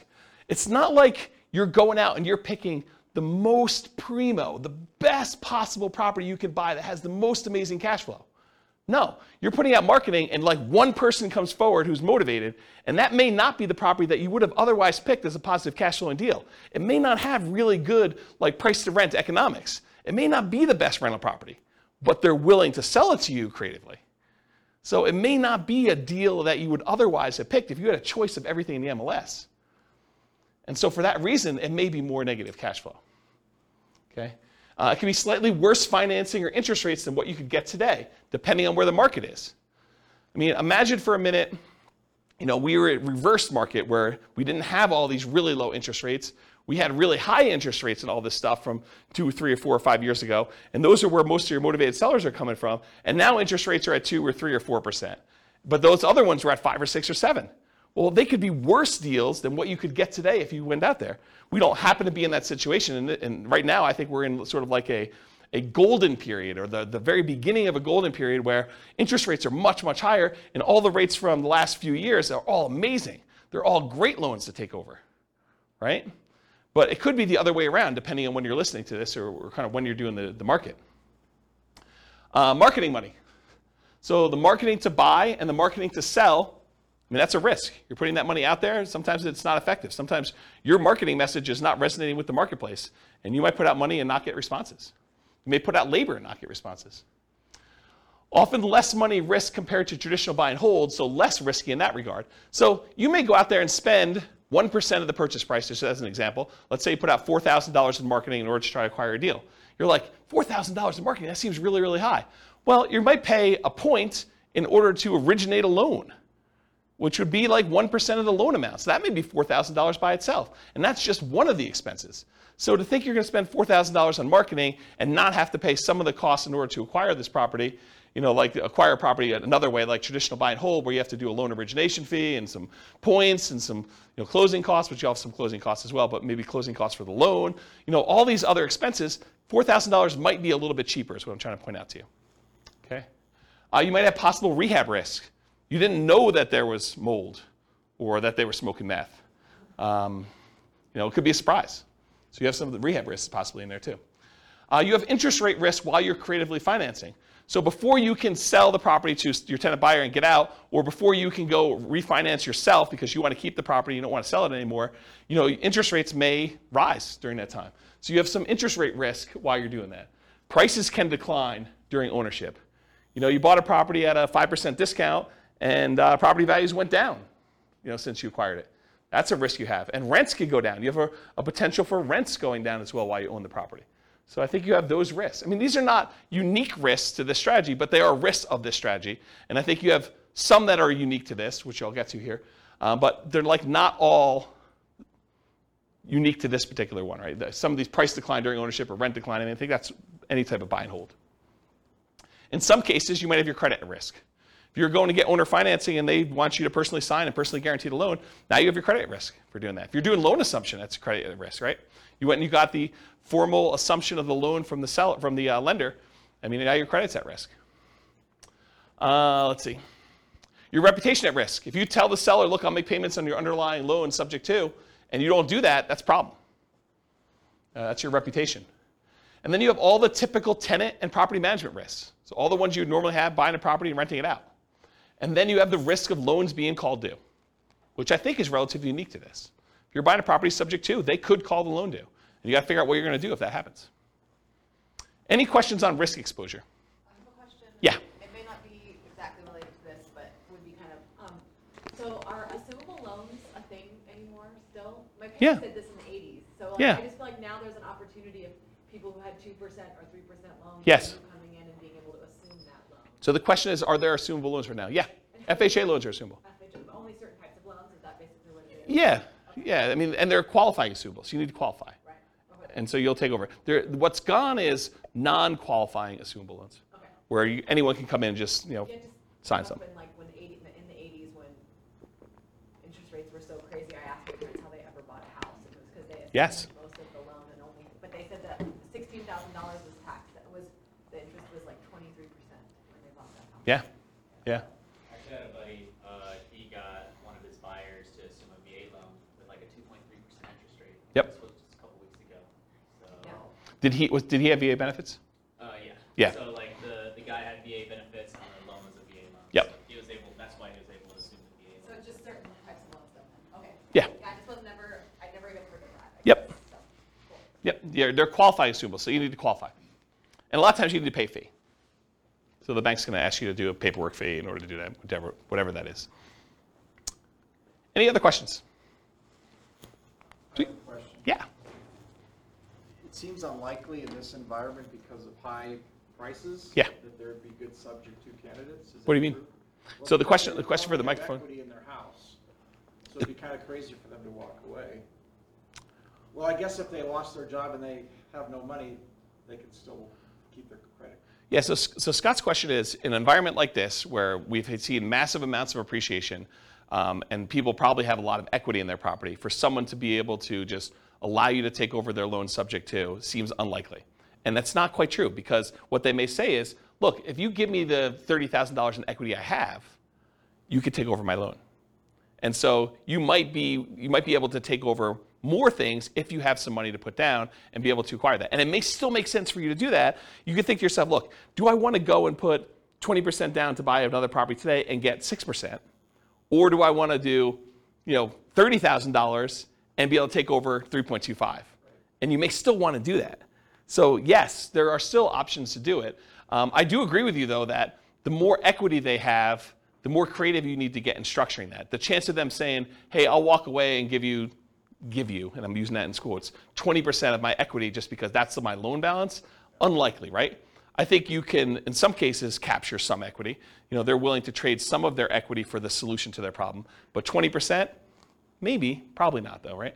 I think you're more likely to be able to negotiate something where you're buying at a discount. Like, I'll give you an example. I'm going to get to this here in a second, but imagine for a minute that you go in there and you offer somebody to be able to take over their loan, start making payments on their loan at a 6% discount. Well, if they were going to go sell their property with a real estate agent, they'd be walking away from 6% sales transaction costs, right? So it seems pretty easy for them to say, well, if I don't do a deal with you and I go list it with a real estate agent, I'm going to net 94%. And with you, I'm netting 94%. And it's going to be done tomorrow. They may prefer to do that, right? So so what's the difference between 94% and 93%?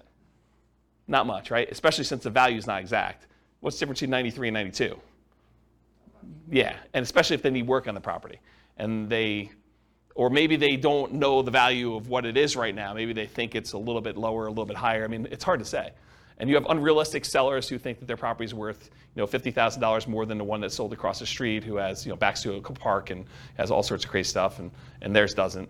and they think that theirs is worth that. But then there's sellers that are like, I don't think my house is worth quite that much. And the inefficient real estate market is part of what allows us to do some of this stuff. Okay. Yeah. So now, I know I'm not at all well versed in legal things. Yeah. And Neither am I. I'm not an attorney. I know you would talk to an attorney and you try to have this written up really well, but one of the things that I feel like keeps running in my mind is like, what if the seller dies and you're the person buying the creative financing? It should be written in some way, but I just feel like sometimes things get weird.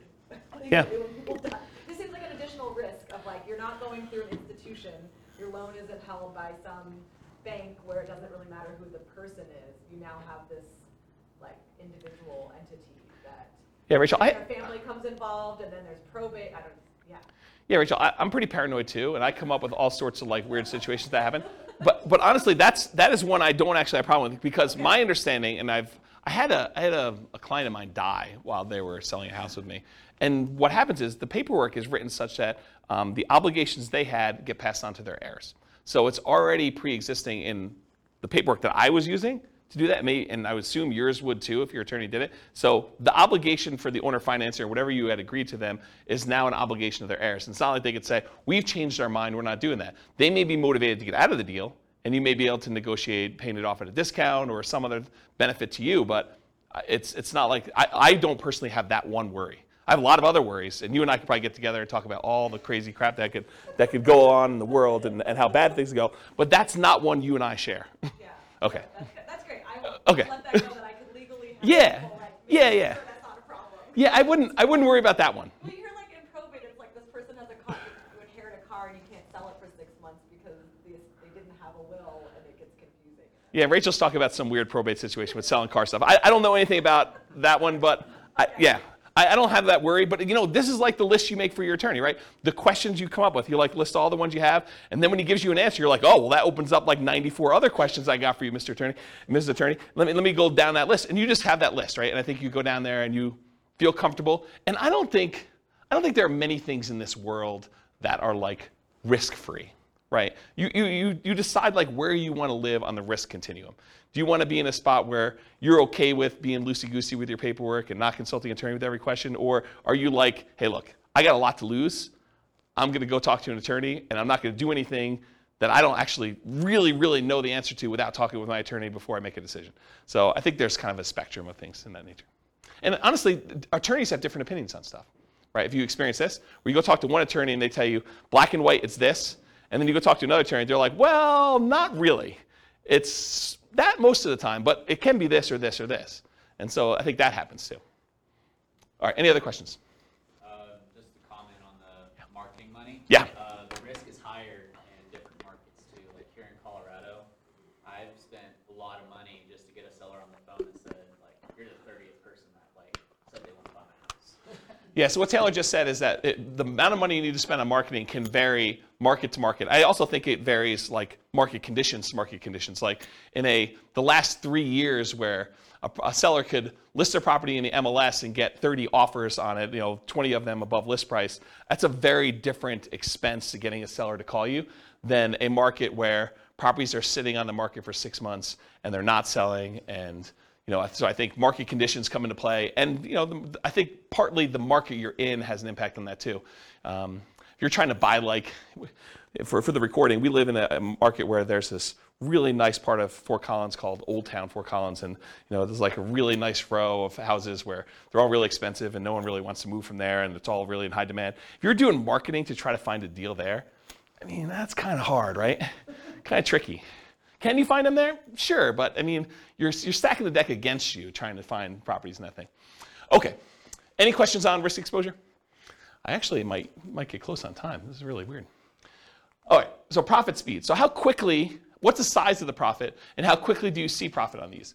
So if you guys haven't seen this before, I'll do the short version of this. It's in a lot of the other classes, but these are the 5 areas of return for rental properties. There are really 4 areas of return for the rental, and then the return you get from the reserves you have sitting on the sideline. So appreciation, the tendency for property values to go up over a period of time. Cash flow, that's all the income you have coming in from the property, including rents and stuff like that, minus all the expenses, property taxes, insurance, maintenance, vacancy, property management, if I didn't mention that again, capital expenses, like all those things. So you subtract all the expenses out, whatever's left over is your cash flow. Tax benefits is usually the cash flow from depreciation. So when you rent the property out, you get this depreciation benefit. It's a phantom expense given to you by the government on your tax return. That means you pay less in income tax. And so whatever the amount you have to pay less in income tax is what we consider cash flow from depreciation for owning this property. And then how much you pay down on the loan. That's debt pay down. So those 4 areas of return, plus the area you get for the return you're getting on your reserves, gives you a total amount that you're earning. So what's the typical size you might see on this? Well, when you buy a property creatively, a lot of times you're buying it at a small discount or a big discount, depending on what you can negotiate. And so sometimes you'll get this forced depreciation. The amount you bought in year 1 that you got as a discount, plus in addition to that, whatever the appreciation is while you own the property. So if property values are going up, whatever it is, 3% a year, and you own it for 4 years, that's 3% the first year, 3% compounded the second year, 3% compounded the third year, 3% compounded the fourth year. It's 12% plus, because you have some compounding in there over that period of time. Plus, if you bought it at a 5% discount, you're talking about 17% or so amounts you made on this property over those 4 years. Then you had whatever cash flow you did. In a lot of cases, since you're buying these properties creatively, and a lot of times they have high loan-to-value loans on them, and they may not be ideal rental properties to begin with, sometimes your cash flow will be negative. Your tax benefits are usually going to be positive, and they usually offset some of your cash flow. And then debt pay down, depending on the price of the property and the interest rates. The lower the interest rate, the more you pay down in debt, just in general, for the same amount of property there. So you combine all those together, and you're talking about relatively big sums when you're doing it. It's not all up front though, right? So as far as when this happens, a lot of times you'll get an option fee from your tenant buyer. When the tenant buyer comes to you and they're like, okay, I would like to rent your property and I'd like the option to be able to buy it from you from a year or 2 or 3 or 4 down the road. A lot of times they'll give you an option fee up front.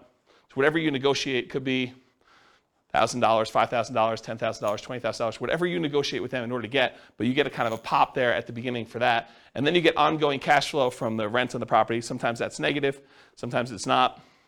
And then you're going to get the big pop at the end when they cash you out or you sell the property.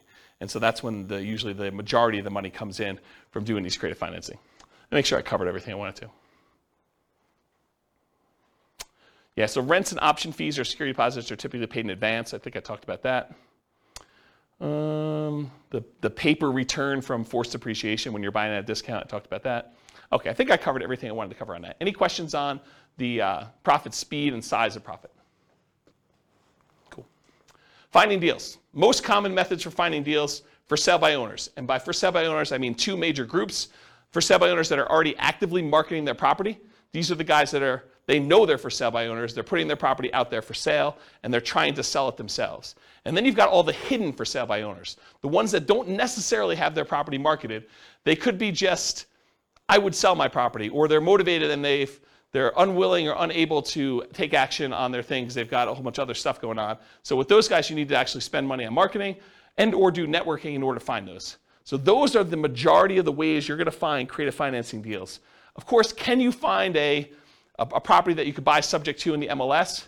I've done it before. It's really rare. I think I've only done it once. I've bought one property from the MLS subject to. There are some people that teach buying lease options from the MLS, but it's usually a strategy for properties that have been sitting on the market for a long time in a very slow-moving market. So, this is around circa 2008 or so when we had a lot of inventory and properties were not moving very quickly. And one of the solutions that investors would go to is they'd go to properties that were listed in the MLS and they would say, look, I know you had your property listed for sale. It's been on the market for 6 months. You guys haven't had any offers. How about I do a lease option? You stop the bleeding, especially a property that's vacant. I'll stop the bleeding. I'll come in here and I'll make payments on it. And then I'll agree to buy it from you for this price a year or 2 or 3 down the road. And I think for some sellers, that was a good solution to their problem. And I think if we got into a soft market again, I think that could come back. With as hot as the market has been for the last, whatever it is, I think the probability, you can still find them, but the probability of finding those is lower with a really hot market. And then I think really occasionally, especially with a loan assumption, you may be able to find real estate owned. Right now, there's so few properties that have been foreclosed on. I would think we're literally at all-time lows. I was looking at some stats on this recently. But eventually, that comes back around. There'll be some people that have foreclosures, and the bank will take back properties, and some banks actually keep their own properties on their books, and they call it real estate owned. And you may be able to go to a bank and get them to agree to sell you a property, and they may be willing to do some type of loan assumption or owner financing, but it's from a bank, so it's really more traditional financing. But I think you could find some deals that way. And then wholesalers. Imagine you're out there, but you don't have the money to do a deal, but they decide to come and wholesale the deal to you, and you have the money to do it. So you can find people that are like you out there trying to find deals that they can't take down themselves or unwilling to take down if it doesn't meet their criteria. Any questions on finding deals? Sweet. So to analyze deals, you can use the spreadsheet, realestateFinancialPlanner.com/spreadsheet. It's the world's greatest real estate deal analysis spreadsheet. That's the humble name for it. And so you can go ahead and just use that for doing your rental property analysis when you're buying a property. Just put in, what you're putting down on the property, what you're going to get for income on the property, and you can do all the analysis you need to for that. Any questions on analyzing deals? I probably need to do like a class on how to analyze deals, like how to fill out the spreadsheet, right? Or no one needs that? No one needs that? Wow, okay, I won't do it then. Sweet, save me a night. All right, market conditions. Really, no one needs it, huh? That's good. Market conditions. So, and ideally, markets where you can find properties with flexible sellers willing to accept creative financing. I think that's the definition of the markets that work for this. Markets with at least decent demand. Sometimes you can find deals, but it's really hard to liquidate the deals, and that's why you can find them. So I think you have to kind of balance those out. You need to find a deal that's good enough where you can actually make the deals work on the exit side.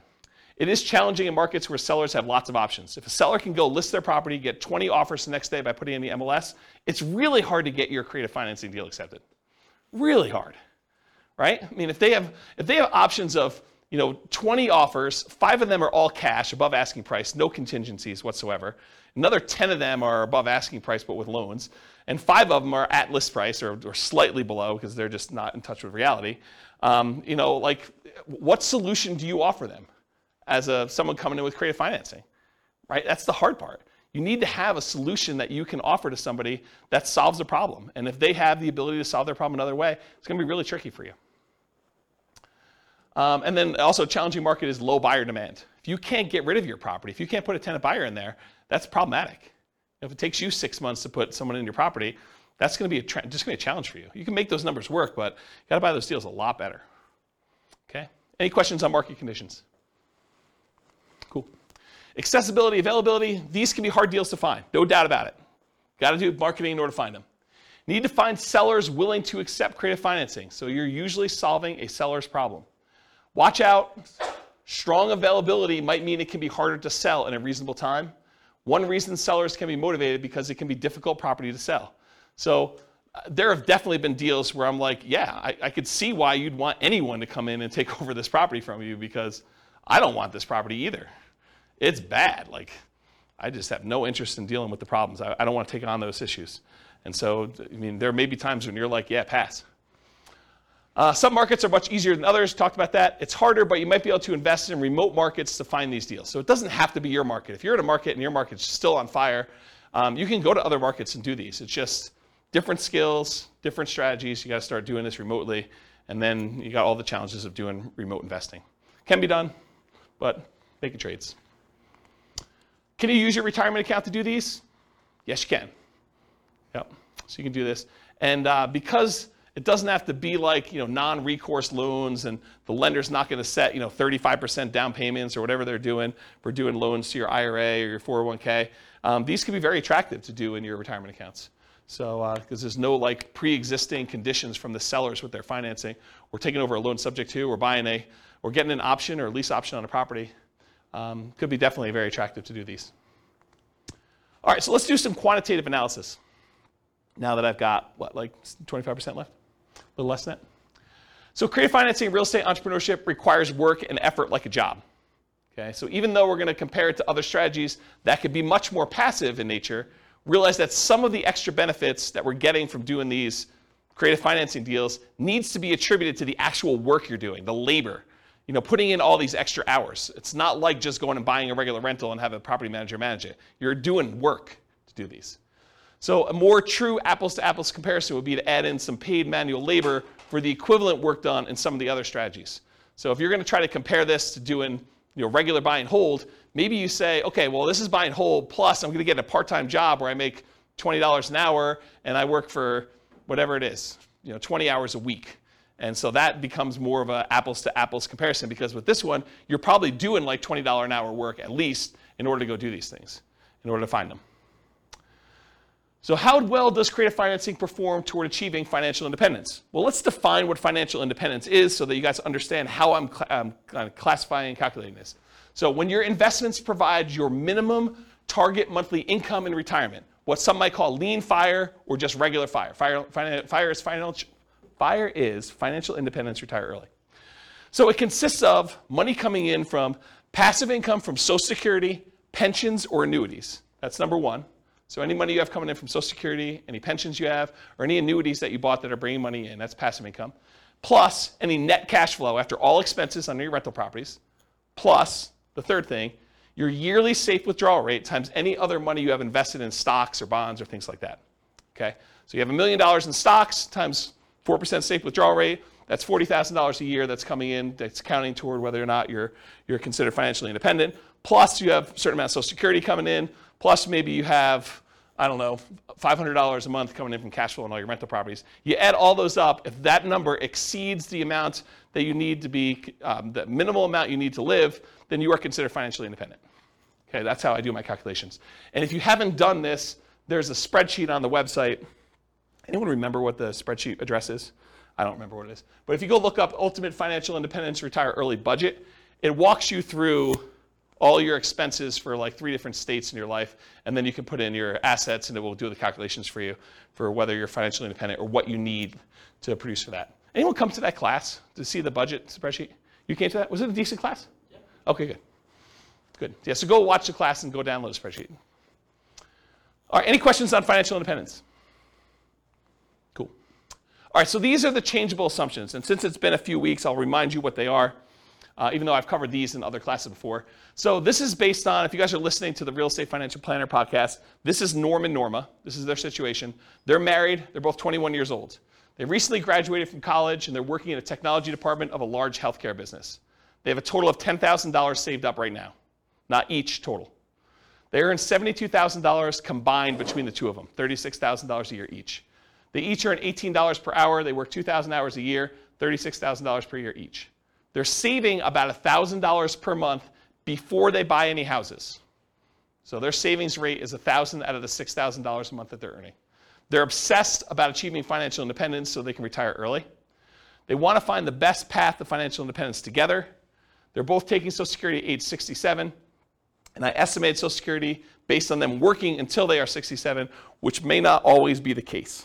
So realize that that's not conservative, right? That's a little bit higher than that. But if they achieve financial independence before they turn 67, it doesn't really matter because that Social Security is just kind of a bonus at that point. Okay, so these are their assumptions. What we've done over the last X number of classes is we've gone through a bunch of different strategies. We did a whole class on them doing buy and hold and how that looks for them achieving financial independence. We did one on them house hacking. We did one on them doing nomad. We did one on them doing fix and flips. Tonight we're doing creative financing. We're going to find out how them doing creative financing impacts their ability to achieve financial independence.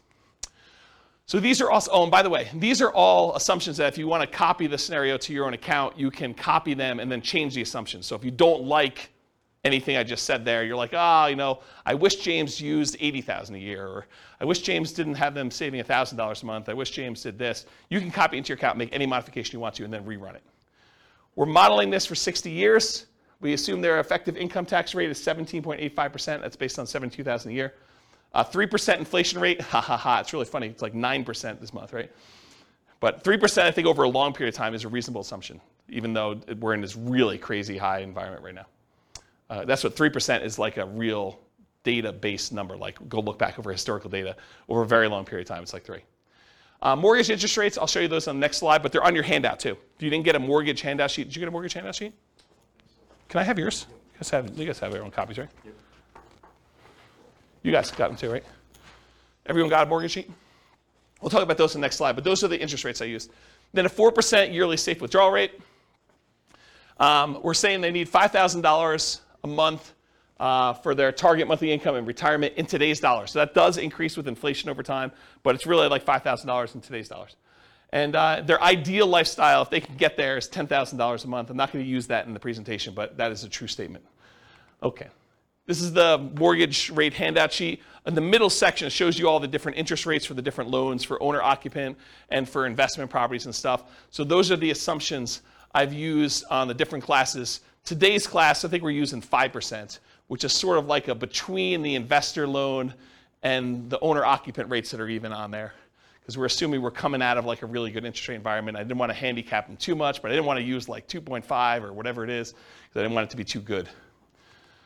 Okay, so really young eyes, whoever can read this. What's line 3, Rachel? Okay, so here we go. $375,000 property value, and that's the purchase price, although they're going to be buying at a discount, which I'll talk about here in a second, and it goes up at a rate of 3% per year. So I'm assuming appreciation rate is 3%. I'm being really, really modest, in my opinion. I think that's conservative. Anything better than that helps them while they own the properties. It hurts them a little bit when they're buying more expensive properties in the future, but it helps them for the ones they own. They're taking over debt, so we're assuming they're doing some like a subject to or wrap financing or something like that. And I've set the default that says they're getting a 6% discount from the after repaired value. So this is that argument I made earlier. Look, you're going in there and saying, look, you're going to go and the alternative is for you to list a property with a real estate agent. You're probably walking away, although real estate agents are completely negotiable. You can use whatever numbers you negotiate with your real estate agent. But I think 6% is a very common one that people have used in the past. So what we're saying is, we're going to buy the property at a 6% discount, like what they would net if they walked away from a real estate agent is some way of looking at that. 4% of purchase price in the cost of acquisition, and we list this as closing costs. And where I got 4% from was 2% for down payment, so we're going to give the seller 2% to have them walk away, essentially, which really means that they're not getting 6% discount. They're really getting more like a 4% discount, right? Because we're going to give them about 2%, although it's 2% of the purchase price and 6% discount from ARV, but it's close. So 2% for down payment. We're going to need to give the seller some money.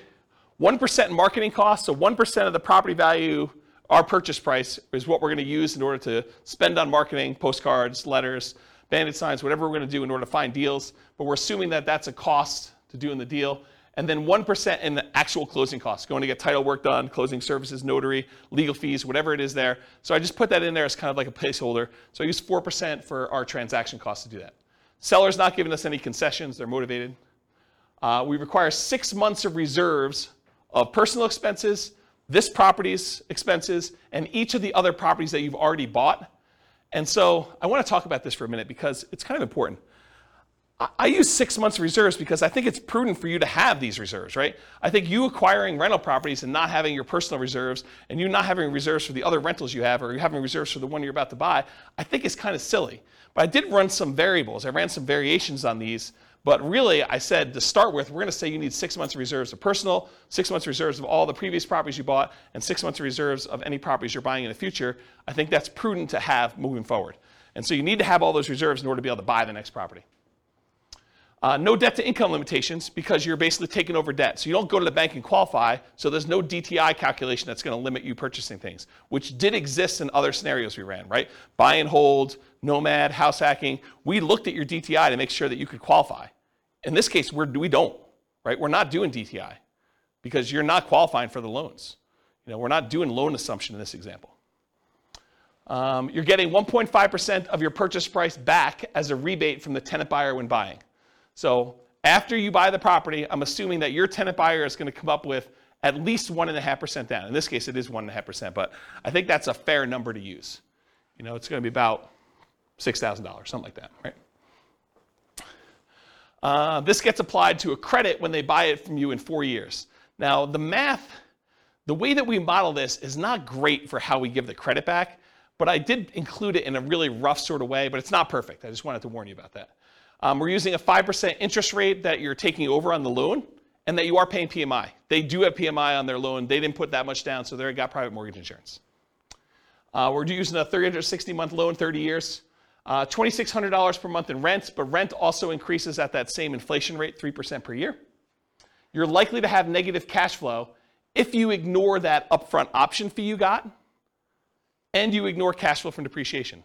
So a lot of folks, a lot of creative real estate investors will think about that option fee as some offset to their cash flow, right? If you get, as an example, if you get $2,400 as an option fee, isn't that sort of like an extra $200 a month for the first year in rent?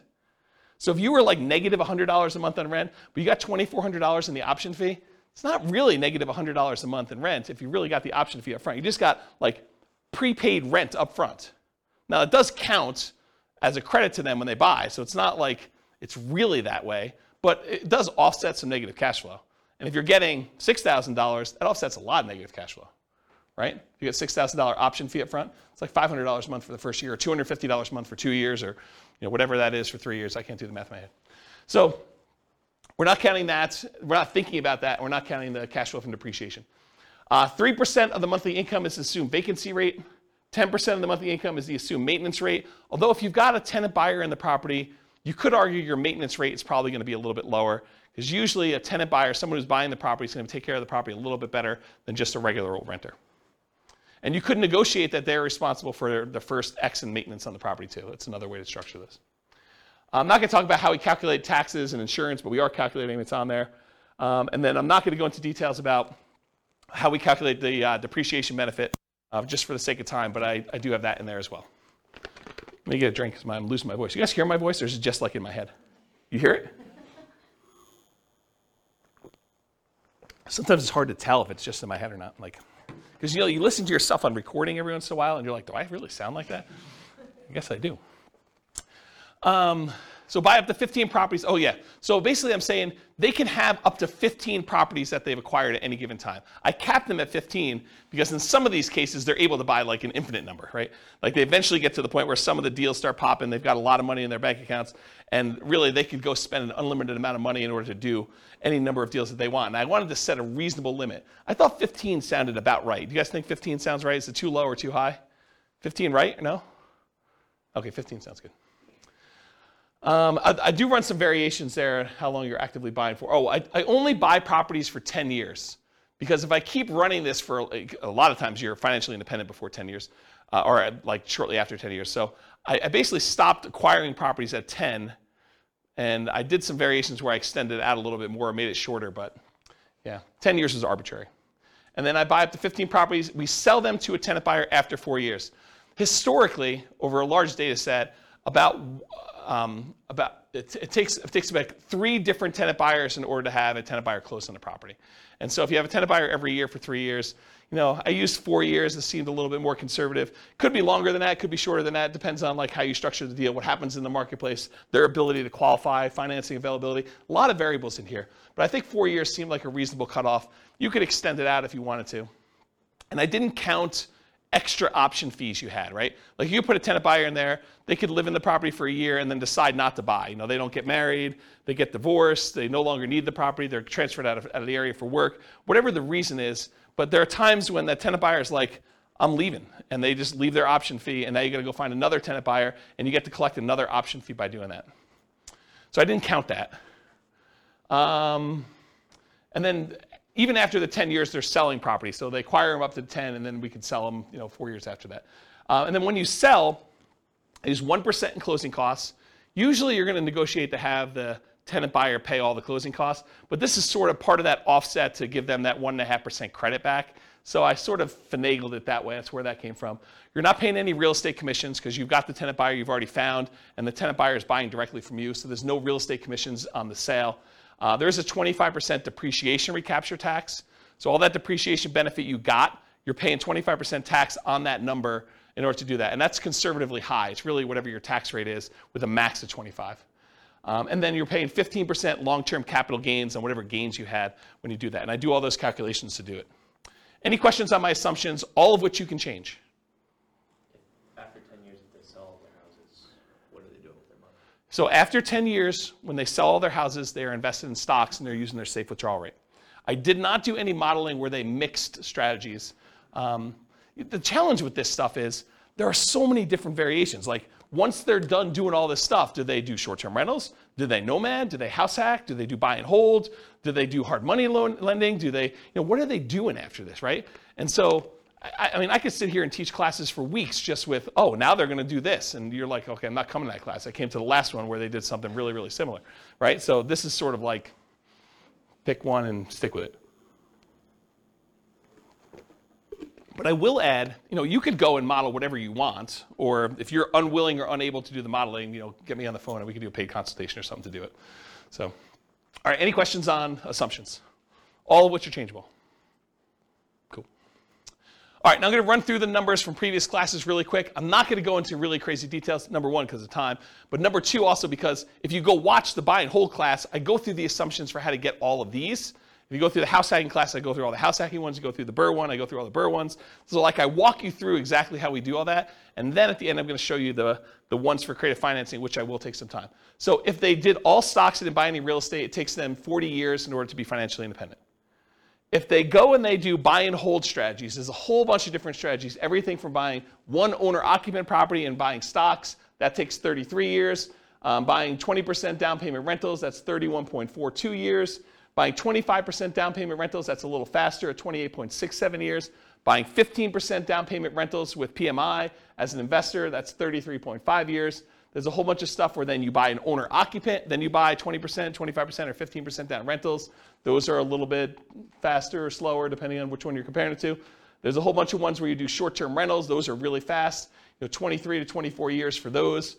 There's ones where you buy an owner-occupant property, then you do short-term rentals. Those are a little bit longer than you just buying straight short-term rentals, but you kind of get the idea. So because of time, I'm not going to go into a lot of detail, but you see the numbers, and if you want more information on buy and hold, you know that there's a separate podcast episode for that, correct? Awesome.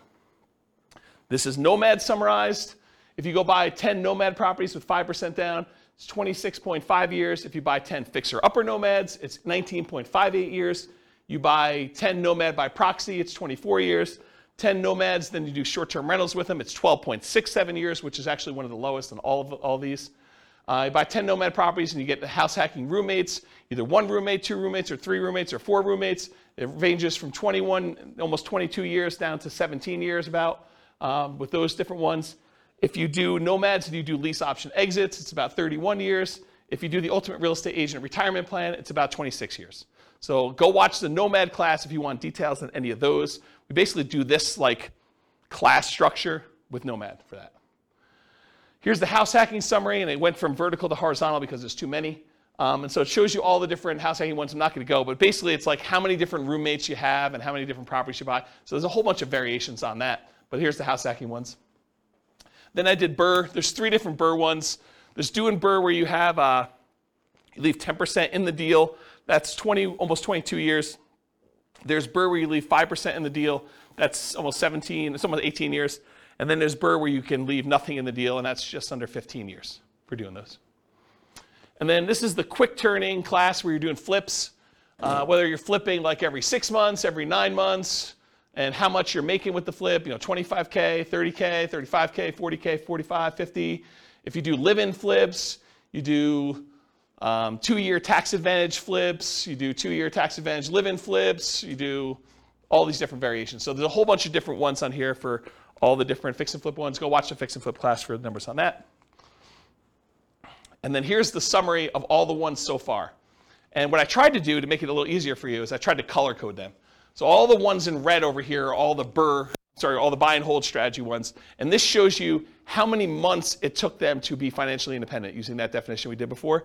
And so now you can see the relative sizes of all these different strategies. So you can see how long it took all the different buy and hold ones, how long it took all the different Nomad ones, how long it took to do all the Burr ones, how long it took to do all the quick turn flipping ones, and then how long it took to do the house hacking ones. And you could just see visually which ones tend to be the faster strategies. Of course, the detail is something you'll want to go listen to the individual class for. But in general, Nomad looks really, really good. Burr looks amazing if you could do Burr deals. There's a lot of flipping stuff that looks pretty amazing too. House hacking seems, pretty good, maybe a little bit better than buy and hold if I had to kind of eyeball that. But you can kind of get a feel for like the different strategies and how they might perform. Does that make sense, everybody? Okay. What about creative financing now? So I did creative financing where I varied reserves. So down here is that 6 months of reserves. If you do the creative financing deals as I described with all my assumptions before, but you mandated you had 6 months of personal reserves, 6 months of reserves of the property you're about to buy, and 6 months of reserves for every other property that you purchased so far, it takes 17.42 years in order for you to be financially independent. And you stop acquiring after 10 years. So basically that's how long it takes you to do it. If you drop down to just 5 months of reserves for all 3 of those, you drop down to 15.42 years. So you save 2 years by doing that. If you drop down, you only have 4 months of reserves for each of those, you drop down to 14.25 years. If you do 3 months of reserves, it's just under 13 years. You do 2 months of reserves, which I think is pretty risky. in my opinion. I think 3 months is probably pretty risky too, but 2 months I think is pretty aggressive. That's 11.67 years before you're financially independent doing this strategy. And if you decide you're crazy enough to do this with just 1 month of reserves, you can be financially independent under 9 years. Craziness, right? What if you do, instead of doing months of reserves, what if you say, look, I'm going to only set aside $10,000 in reserves. It'll adjust up with inflation, but 10K. Well, that's about 9.17 years. If you do just 10,000 in reserves. If you do 20,000 in reserves, 9.92 years. 30,000 in reserves, 12.67 years. $40,000 in reserves, 13 years. And $50,000 in reserves, 13.75 years. So you can kind of compare those. And then the ones below it are all the 1 month, 2 month, 3 month, 4 month, 5 month, 6 months of reserves instead. Okay, any questions on those? All right, last one I think. Nope, sorry, 2 of them, 2 more. So this is how big of a discount you got. So we've been doing this one so far, which was 6 months of reserves and getting that 6% discount, right? Like basically what a real estate commission might look like. Real estate commissions are whatever people negotiate, but 6% looks pretty familiar. But 17.42 years, that's the 6 month one. What if you're able to get a little bit bigger discount, like 8%? That's 13.67 years. What happens if you're able to get 10% of discount? That's 11.92 years. What happens if you're able to get a 12% discount when you buy them? That's 10.67 years. So getting a discount does matter, in doing this. What about by buying period? What if you said, I'm only going to do this for 5 years? Well, it takes you 35 years in order to become financially independent. If you only do it for 5 years, then you just let your money grow in the stock market. And remember, they're saving about $1,000 a month. Okay? What if you do it for the 10 years I said? That's at 17.42 that we covered already. And then if you decide to do this for a little bit longer, 15 years, you're financially independent after 12.67 years. So a little bit faster if you decide to do it longer. So I just wanted to show you that. Okay, so this is the same thing I showed you before. Now I just slid in this whole red section here for all the creative financing so that you can get a visual of like how effective these are compared to these other strategies. And it's super effective, right? I mean, I think the creative financing ones, and I did all the variations that we just covered, it's pretty fast compared to almost everything else we've done. It becomes one of the fastest strategies depending on like what you do and your assumptions about it for doing that. Is that surprising to anybody? A little bit? It's a lot of work though, right? It's not like doing Nomad. You just buy a property every year and you live there. This one's like you're out there hustling and buying properties and doing things and putting tenant buyers in there and negotiating and structuring all that. Any final questions on this? Is that helpful? It's like this slide, especially with the colors. I took a lot of time to write the color thing for you guys. I had to write special code for that. Like it was non-trivial. We good? Okay. So in conclusion, the assumptions for this modeling matters a lot. You're doing different price properties. You're doing different rents coming in. You do different discounts. You're doing it for a longer period of time. They're saving more or less. Because they don't even get enough money to buy their first creative deal until they come up with 6 months of reserves, which isn't instantly. They only had $10,000 saved up front. So it took them a while just to get to the point where they have enough in reserves and money for marketing and closing costs and everything else before they can even buy their first property. So if you change any of those assumptions, this changes everything. That's why the assumptions matter so much. So if you change reserves or market conditions, the appreciation rate, rent appreciation rate, the price, interest rate, rent, vacancy rate, maintenance, property management, tax, insurance, all those things are going to have an impact on those numbers. The stock market rate of return or what you're investing in, and it's not just the return, it's also your risk profile. Investing in the stock market is a very different risk profile than investing in bonds or crypto, if you guys are into that, right? Their target monthly income retirement. We said they needed $5,000 a month in order to be financially independent. If it was $8,000, that's very different numbers as well. The safe withdrawal rate for any money they have in the stock market, that's going to come into play. The number and the frequency at which you buy these properties is going to be a factor. And then how big of a discount or the profit you make on each deal or the cash flow you make on each deal is all going to matter too. Then the strategies that work best in that market may differ. So just because I used all these assumptions doesn't automatically mean creative financing is always better, or house hacking is always better, or BRRRR is always better, or whatever. Like different markets will have different ones that are better. So you do the math for your situation, and you can go to realestatefinancialplanner.com/model, and over time, it's not all done, but over time, the reason why I'm doing the individual city podcast is going to have each of the cities have their own numbers done for these. So I'll pick whatever the city prices of houses are for there, and their rents and their taxes and their insurance, and I'll run through all the buy and hold, all the house hacking, all the nomad, all the creative ones, and I'll show you the numbers for that city specifically, and that'll all be at that realestatefinancialplanner.com/model page. You'll just pick your city and I'll do it, and then you can copy your city to your thing and make adjustments from there, and then I'll be able to show you which cities are better, which I haven't really done a lot of work on, but that's where we're headed with that. Yeah, questions? Remind me for the reserves. Yeah. What assumptions do you assume they're invested? Do you just assume they sit in a stock market? Okay. Yeah. So instead of modeling and saying, okay, they're 10% in cash and 90% in stock market, I said, look, we're just going to simplify this down, and all of it's at 8% in the stock market. Okay. I thought that was it. I just yeah. There was yeah. a separation between that and like other investments. Yeah, we can model it differently. It's just a pain in the butt, and for the level of detail we're doing. I mean, there's so many things that are variable in this stuff that we're just not making variable at. I just remember you talking about reserves the same way before, so that's why I was... That's the benefit of me teaching the same class 10 times, is that I say something different one time, and you're like, oh, I didn't realize he was talking about it that way. Yeah. Okay, any questions? Because that's all I got, and I am like at time, and COVID voice and everything. Is that helpful? Like a crazy creative financing class? Not probably what you were expecting coming in, right? You thought I was going to teach you how to do creative financing, which I may still do in another class, but this is sort of like, hey, now you know more about creative financing and the risk and scalability and how it performs, and I think this was the class that most people didn't know they wanted but do need. So at least that's my take on it. You tell me if I'm wrong. Helpful? Yeah. Okay, good. You're very welcome. Any final questions before I stop recording? Awesome. Well, thank you all for coming. I do appreciate it. I will see you all next week for partnerships. With home prices up, mortgage interest rates up, and rents up, but not quite enough to counteract the higher prices and interest rates, cash flow on rental properties in Tulsa is harder than ever. Book a call with the Real Estate Financial Planner to apply our proprietary 88 strategies to improve cash flow on your rentals. See the show notes for a link to schedule your call and improve your cash flow today. If you're a real estate agent, lender, or professional in Tulsa that wants to help our real estate investor listeners, consider reaching out to learn about collaboration opportunities with this podcast. We'd love to add more value to our listeners by having you assist our investors buy, sell, and finance their real estate investments. See the show notes to schedule a call to discuss collaboration opportunities.